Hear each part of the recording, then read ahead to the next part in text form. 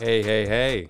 Welcome, everyone, to the Tradesman Confidential. We are your hosts, Josh Brand and... Greg Giroux. Greg, you're on the hot seat for today. Oh, my favorite. Okay. Is a hot dog a sandwich? Is this a trick question? I'm going to go with no. It's okay. You're going with no, huh? Well, Webster's Dictionary says it is, so Bob's your uncle. But I will say this. 70% of Americans say no. Because it's not. So if you're... I'm not going to get into it. Dude, we could... Nope. That's like a whole... I think there is a podcast, because when I was Googling a little bit of work here, I noticed there was a hot dog is a sandwich podcast. So there's a podcast for everything these days. Yeah, those aren't Americans, I'm sorry. Yeah, but anyway, we're not going to get into it. But the reason why I went down that road, though, is, today I titled the podcast, Your Business is Probably a Financial Shit Sandwich. Yep. Because a mentor of mine used to say the same, but he used to add at the end, and we all got to take a bite. And I, seems relevant. So, yeah, I like it. So in some cases that is the truth. So let's see if we can't navigate the waters here of keeping a healthy cash flow in your business. So let's start with this. In your eyes, what is a healthy cash flow for a contracting business? Cash flow or a reserve? It's really more of reserve, I mean, safely from a lot of very smart business people that I've dealt with and talked to on this topic, 10%. 10% of what? Gross revenue. Gross revenue. 10% should be sitting there all the time, just in case. All right, so for the newbies out there, let's pretend nobody knows what the hell we're talking about here, right? Think of gross as a fresh heifer in the top of the funnel, right? And the net revenue is what your money looks like after it's been pushed through the meat grinder. Right. That's pretty good. Right. So in the case, the grinder's your expenses. Yep. Okay. I don't know. I like visual tools. All right. What can I say? Fresh heifer. Yes. Well, yes, I guess that's pretty accurate. Yeah. Okay. I mean, it could be a lamb. No. We'll stick with the heifer. All right. Fine. Suit yourself. Chicken? No. But yes, that's pretty accurate. Got it. Okay. So yes, it's all the money you have billed out people total. That's it. All of it. Right. No expenses, paying out, no supplies, no payroll, nothing. Right. All the money collected, that is your gross revenue. So 10% of that. 10% of that. Got it. Makes sense. I mean, it's not a small amount if you're doing a decent volume of work. But if you start at the beginning, it's actually not that bad. If you know and you plan accordingly, you got to be, it takes a little bit of discipline or a lot of bit of discipline. But it's I wish I'd done that much earlier in business, because it would have been huge in helping me grow. Yeah. And it takes away some of the pain of the waves, the up and the downs, which we'll get into, I'm sure. But 10% is a nice number, and you can build up to it. I mean, again, if you do $10,000 a month in business, try to put $1,000 away. That's yeah. I think it's really kind of any type of financial model, your own personal expenses. People call it the emergency fund. You got to have your business's emergency fund as well. Yeah, but you don't get excited on a Friday because you had a bad week, and that's emergency. I feel like I need a new Harley. I'm going to tap into that emergency. That's not an emergency. Well, yeah. If you're buying the Harley out of the emergency fund, you're a special kind of an idiot. That's all that is. But careful. Careful. Hey, I'm just going to call it out. Like, if you're doing that, you're an idiot. Yes. Right? Accurate. I mean, that's all it is. I'm sorry. But, there's other places you want to buy that Harley someday. We hope you get it. But, right now, that is more important to have that emergency fund. Otherwise, your business fails. I mean. Yeah. And some believe that, some don't. But it's it's inevitable. Yeah. It honestly is. Yeah. I'd be happy, you know what, if 10% is too much for you, 5%. You know what I mean? You gotta start somewhere. Something. Right. 3%. Do something is better than 0%. So, all right, cool. So, keep going on this, though. So, in your eyes, typical contractors, where are they making their mistakes when it comes to cash flow and having a healthy, contracting business at the end of the day? Billing, I think, is a single largest culprit to that. It's a whole bunch of things in billing. I would say the first is waiting to bill. Mm-hmm. One, not giving somebody a price up front so they know what it costs, and then surprising them with the bill and the old negotiation, which you're always going to be in the losing side of. If you wait longer to bill, statistically proven that you are less likely to get all of your money. Mm-hmm. And you got to fight for it. And again, yeah, you might get your money at the end, but how much time did you spend fighting for it? How much aggravation was that? That's time you could be spending making more money. So it's time billing. The other piece is actually measuring your profitability, because just because you did a $10,000 job, if you're a small guy in a van and yeah, you're doing $2,000, $3,000, $4,000 jobs, you get a $40,000 job. That's huge to you. $40,000 job. But if you have a 0% margin on a $40,000 job, can anybody tell me what that is net? Oh God. Let me think about that taco meat coming out. Yep. The answer is 0. Oh, really? So you worked your ass off. You put up 40,000. You had to fight to collect 40,000. And at the end of the day, you ended up with 0. Yeah, right. So was it worth doing the job? No. Sometimes you end up upside down. Right. I mean, and that does happen no matter what. Happens a lot. Yeah. No matter what. But so let me break it down a little bit further, because you hit on a couple things I think we should start with. Sure. More than just that. So I think, to me, the whole world in the contracting business starts with, let's call it the estimate, right? Yep. So during the estimate phase, my question to contractors is, what does your estimate actually say about payment on it? Does it say anything? Oh yeah, usually at the bottom, a generic tag out of QuickBooks would be net 30, the old net 30. The old net 30. That's right? it. Okay, so what do you suggest then, if instead of the old net 30? Well, let's just assume they're even putting that. Let's start with, you should put something on your estimate that says what you're expecting for payment. But a lot of people do check off that little box at the bottom, that net 30. What that means is crap, actually, because nobody is, unless you have an actual signature on it that somebody agreed to that estimate, it holds no value. 0 value. So step one is get a signed contract. Signed estimate, whatever it is. People freak out and they think, oh my God, I got this lawyer draft up this big long contract. No. It's simple paragraph that says what your payment terms are. Yeah. I mean, literally, I don't know if people realize this, but literally it's not necessarily a joke, but a napkin with 2 signatures on it agreeing to something. That's a contract. Right. That's it. It doesn't have to be anything fancier than that. Right. But there needs to be something on there, and that needs to be done prior to doing any work. Prior. Mm-hmm. That's the single largest piece I see. All right, so signature. Yep. On the estimate, it says some sort of payment terms. Sure. Yep. Okay, but what would you recommend then for payment terms they should put instead of just net 30? Is there something better? Yeah, I mean, I like to break it into chunks. I mean, if it's any project of any caliber, I mean, I get something regardless. But on bigger jobs, I like to see 30, 40, 30, or 33, 33, mm-hmm. 0.3, whatever. A third, and a third. I won't step foot on the job without a third. And there's this big game of, I'll pay you after inspection. Yeah, well, not in my world. You get me my money, and then you'll get your inspection. And the same applies to the final. You'll get your inspection, and I get my money. So let me challenge you a little bit on this, because I live in a world that's very different than that, right? I live in the world of, if I pay you the 33% and you don't show up, I've got 0 recourse for anything, right? Well, not so that's 0. But that's a tough position for some homeowners to say, I'm going to give you money and I know nothing about if you're actually a real contractor or not.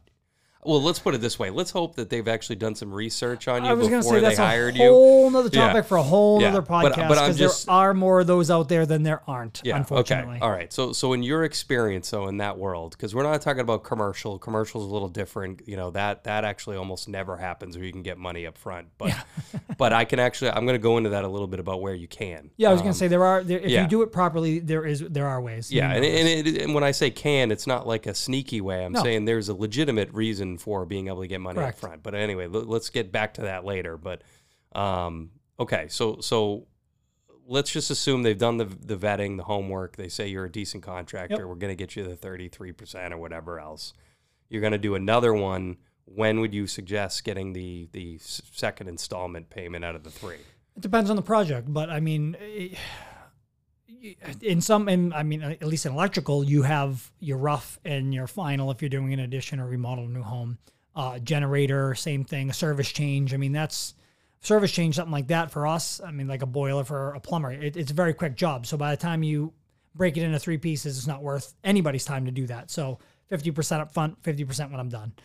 Same thing, service change. Give me 50%. I go do the job. You pay me at the end of that day. We're done. Case closed. You get your inspection. We're good. It depends on the job, but the idea is to be even or slightly ahead of who you're working for. In my opinion, that's how I operate. Because worst case scenario, something goes to shit, which it does sometimes. You're not out any money. You're at least covered.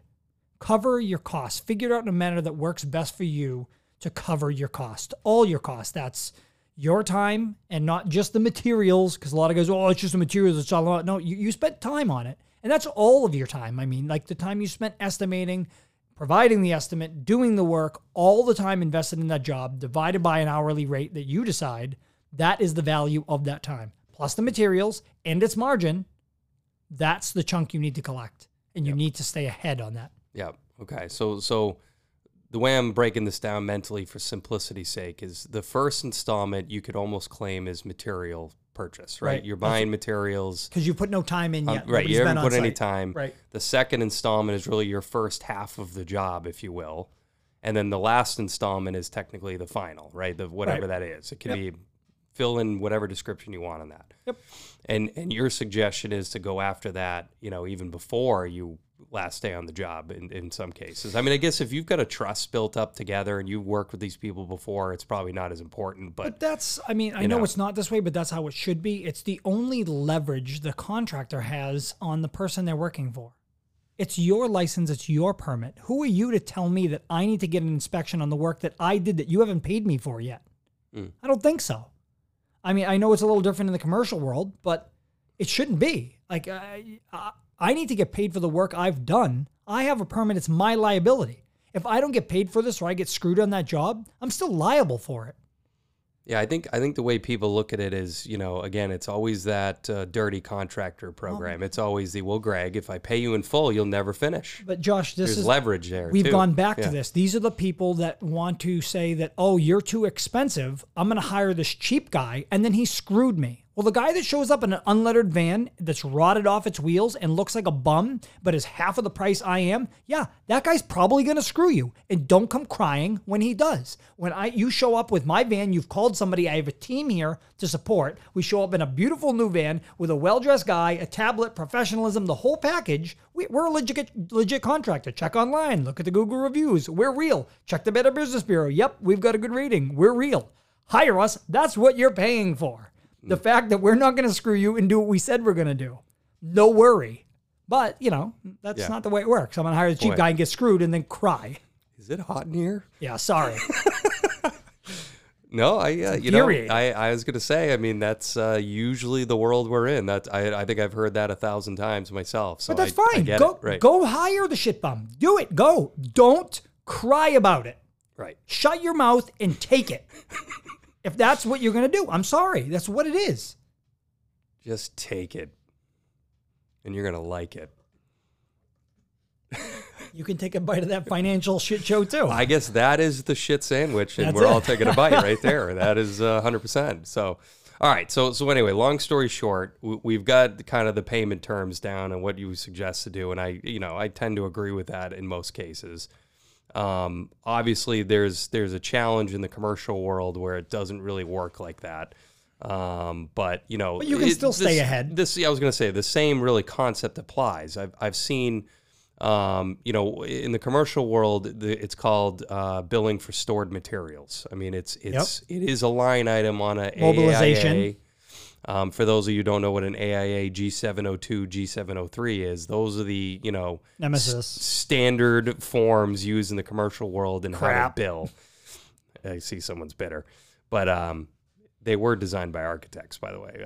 Exactly why they're crap. Oh, wow. Wow. He doesn't mean that, guys. He's really a good guy. Well, if the architects are listening, crap. I highly doubt it. But anyway, no, I think you know, those forms actually have a column in it legitimately called stored materials, right? So there's opportunities there, especially nowadays with the crazy market we're in, where you can't even order anything anymore without paying for something. You know, I ordered, for example, a skylight on a building that, I don't know, 8 months ago. I had to pay for it basically in full before I even ordered it. You know, so it's like you can do it there. Right. It seems to be happening left and right, but it is what it is. But so there Until is, you find the greasy contractors that then hit you with, okay, I need proof of insurance on the material that you're storing. right. Well, that's actually the way it's supposed to be. You're supposed to provide the bill of lading and proof that you actually have the material. Because again, And an insurance to bag it. well, I mean, yeah, I mean, in most cases, you don't have to go that crazy, but it is I distinctly ideal. remember a contractor that I worked Greg, enforced that. Greg, that was a lot of material. Oh, man, that's weird. Yeah, because you were ordering a couple of outlets and a switch. Yeah, it was a little bit more money than that, but still. Some lighting. Some lighting. Either way. Anyways. Yeah.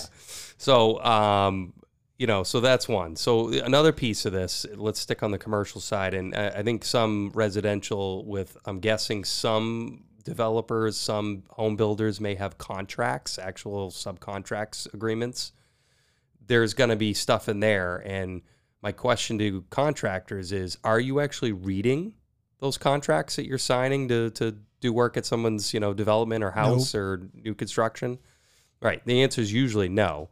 But in there has a whole lot of language in there that says about how you're going to get paid. And you need to make sure you actually agree with it.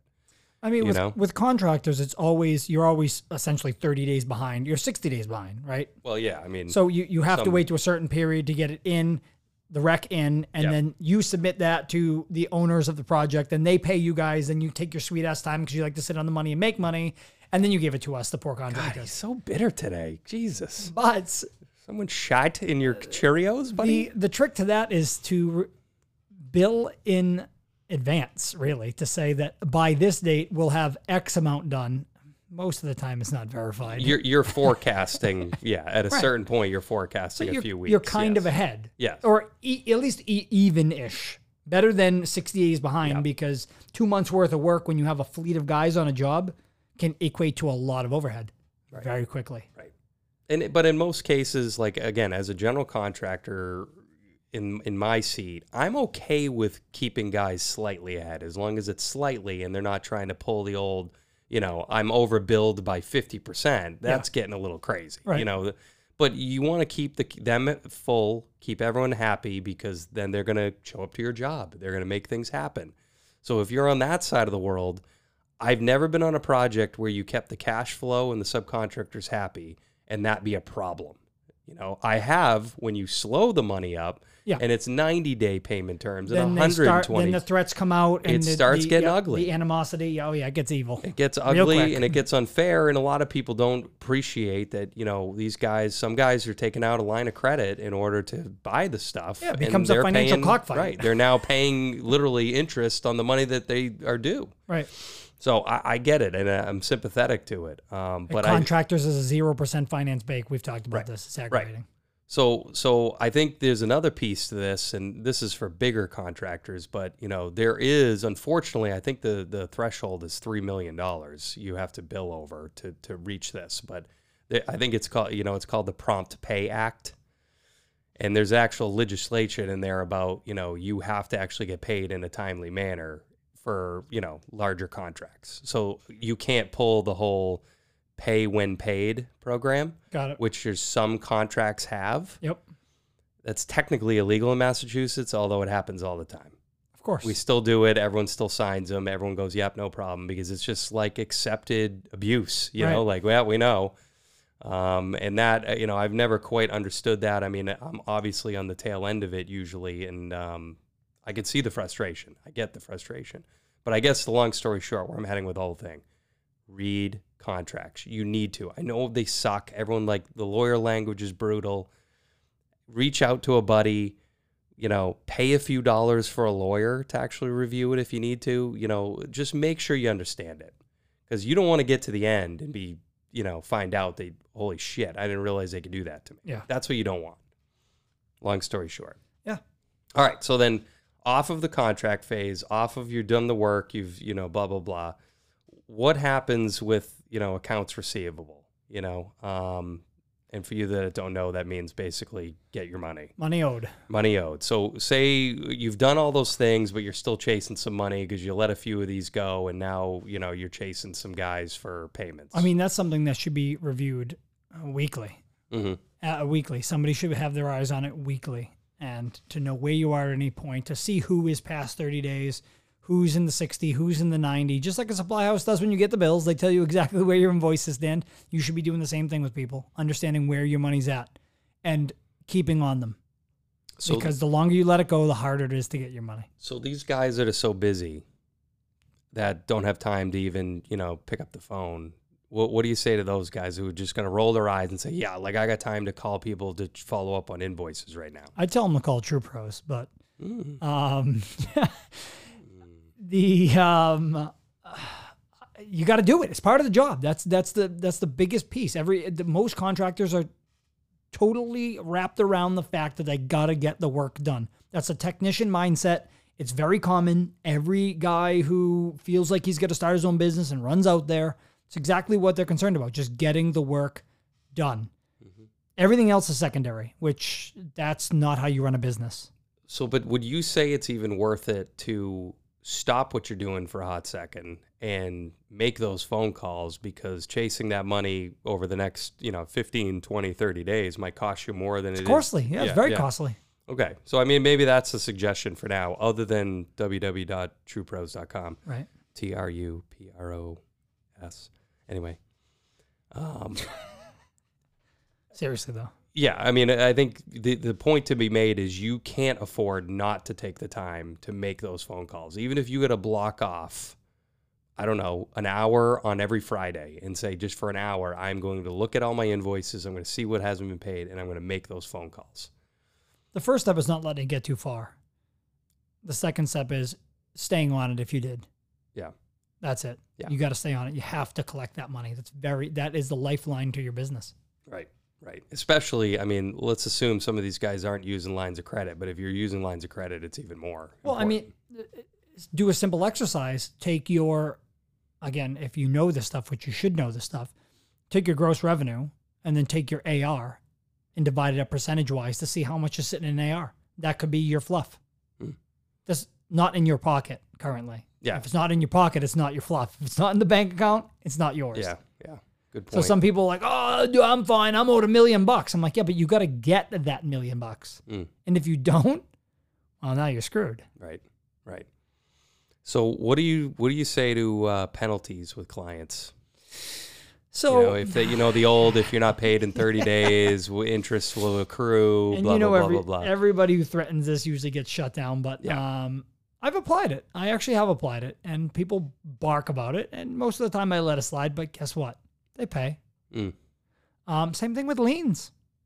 People are, they're afraid to throw liens on. I'll tell you the handful of times that I've used it and enforced it, I tell you, it sends a strong message, and they react very quickly. It is your money. You have the right to your money. Right. That's it. I say this to every person who wants to debate this stuff. Have you ever gone to a pizza shop and ordered a pizza and taken the pizza and said, I'll pay you if I like it? Yeah, right. If you walked out of the store with the pizza without paying, what would happen to you? Yeah.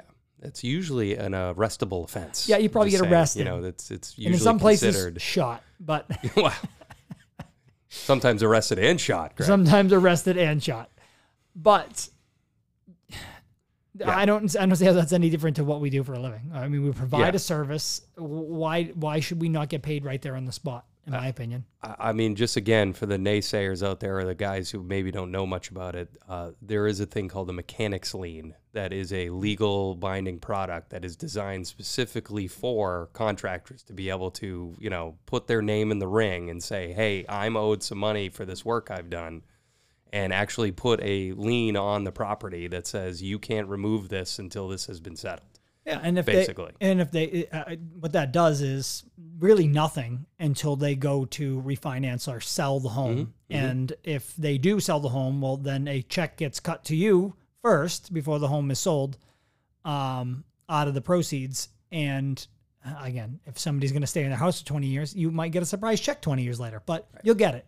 Right. But usually they don't want it hanging on there because it looks bad. Nobody wants that. Nobody on wants their that. property. Nobody. But it is an option, and there are rules behind it, and you got to look into it and do it properly. And there's the grace period window.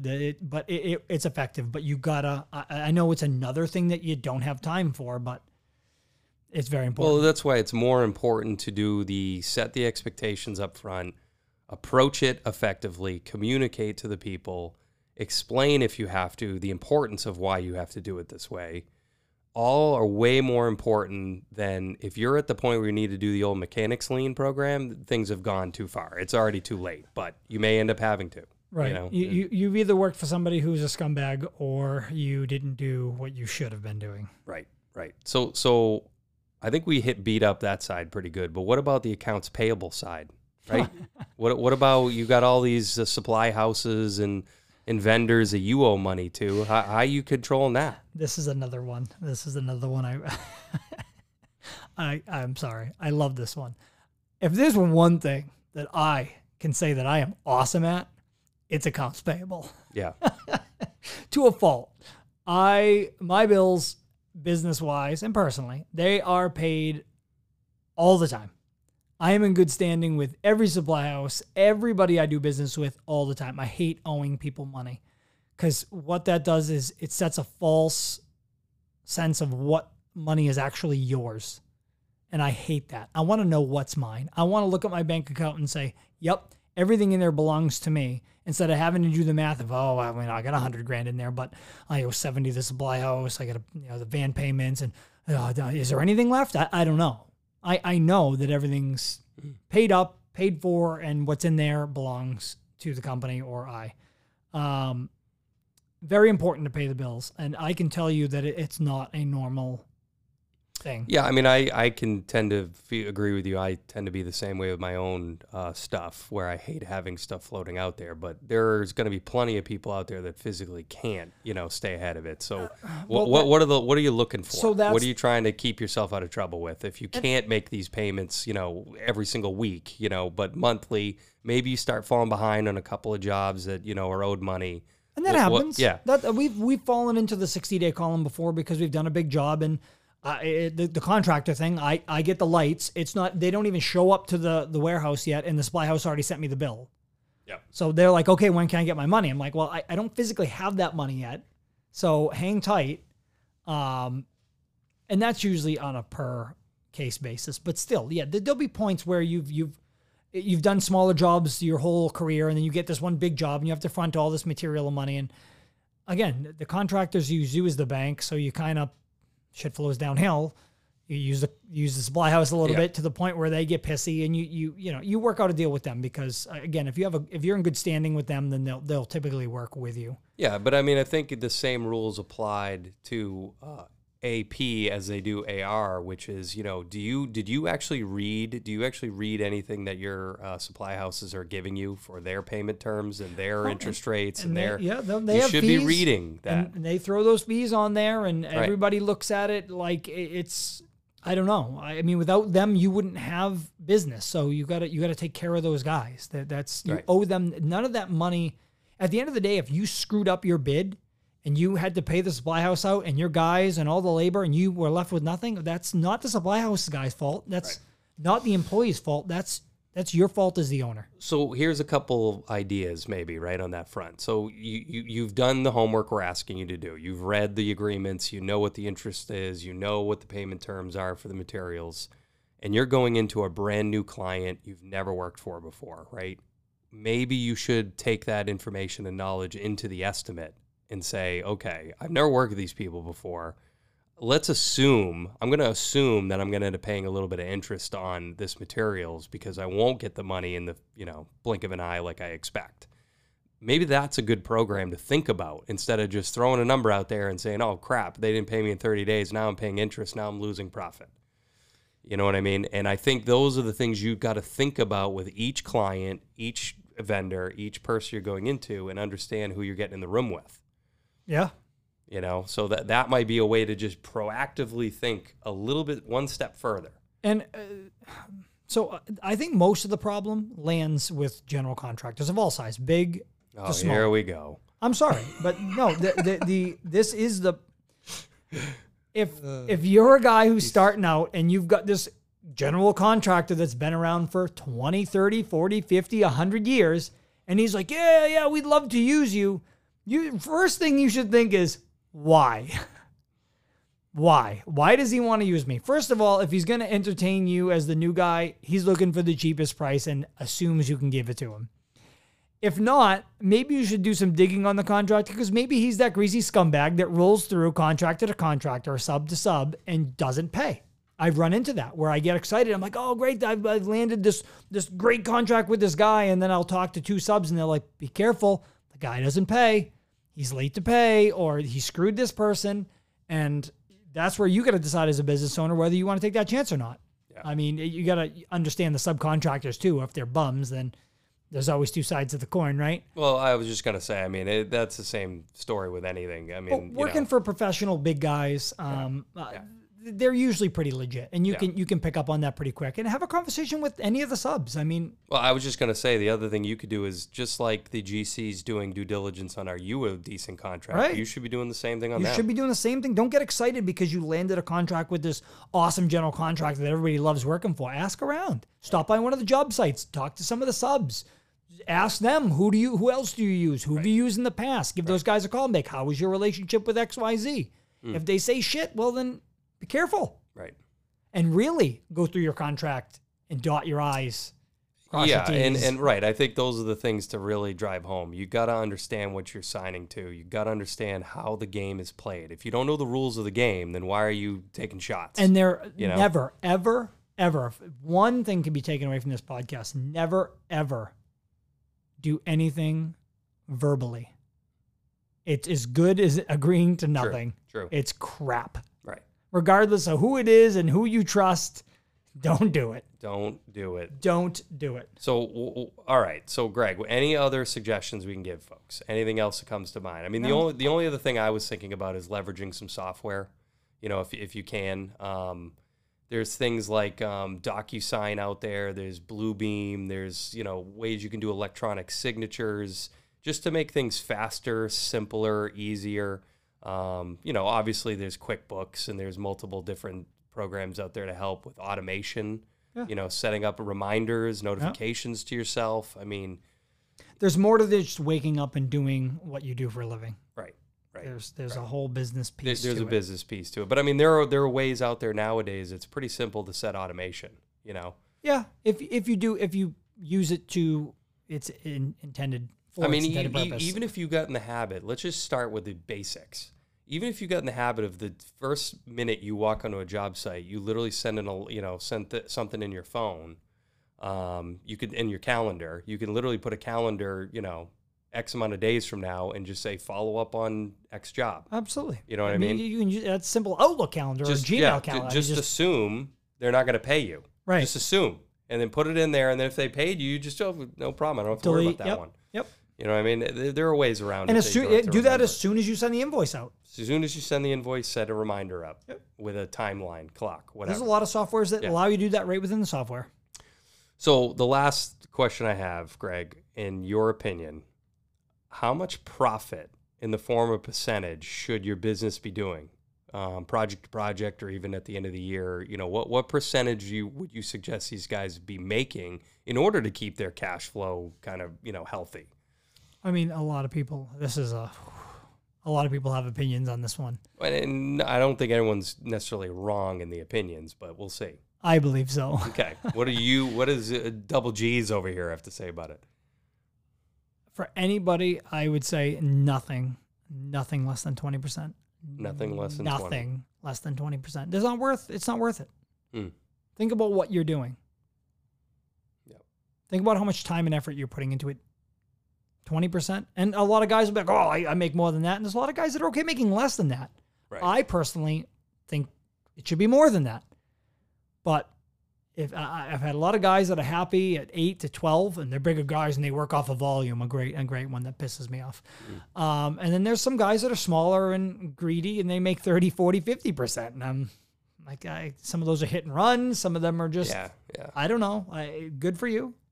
Yeah, right. But a lot of those guys just work their asses off because it's just them. They have no overhead and they work themselves to the bone, which is fine. They're crushing it, but you can only, I don't care who you are, you can only do that for so long.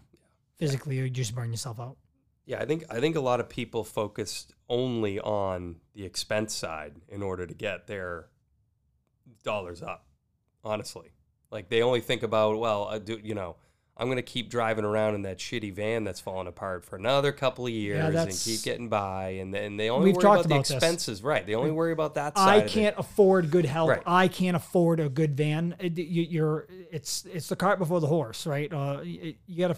If you had the good van and the good help, you get more work to pay for all that, and you do better and make more money. Right. Period. Right. But versus what we just talked about today, of maybe if you focus a little bit about, your profit shaving, as it's called sometimes in some businesses, your reduction in profits coming out in other places, like interest rates on materials that you didn't get paid for. Right. Credit card payments, account for all that. Right. All that stuff. You guys aren't even putting it. You don't even look at it. I bet you don't even know. But you don't even know what you're losing. No. And that's per job too, like factual per job, like the actual numbers per job. You should be looking at reports to see how you're doing on every single job. So I bet if you, at the end of the day, knew how much you were losing on just simple things like billing, getting paid, and managing all that, you'd probably be appalled. That'd be my hunch in most cases. Right? Most are. Yeah. I show a lot of people that light, and they're very disappointed. Very disappointed. Very disappointed. And then all of a sudden, that 1 hour phone call per week to chase down invoices gets a little bit more important. Yeah. Long story short. And more eye-opening to, I'm losing money making this phone call. Right. So these are all the things. Again, we could go on forever. Well, yeah, sometimes I forget how it's exactly said, but sometimes the best job you can get is the one you lost. Right. Because those are the people you can't afford to keep. Right. We've all been there before, where you look back and you go, God, I wish I never did that project. Oh yeah, we've all had them. That was took years off my life. It's the same story. So anyway, I don't know. Any other last parting thoughts about? That's kind of what I got. I think that's enough for today. All right, guys. Well, as always, keep living the dream. Work smarter, not harder. Anything else, Greg? That's it. No, you managed to sum it up quite well. Yeah. Beautiful. Good night. Thanks.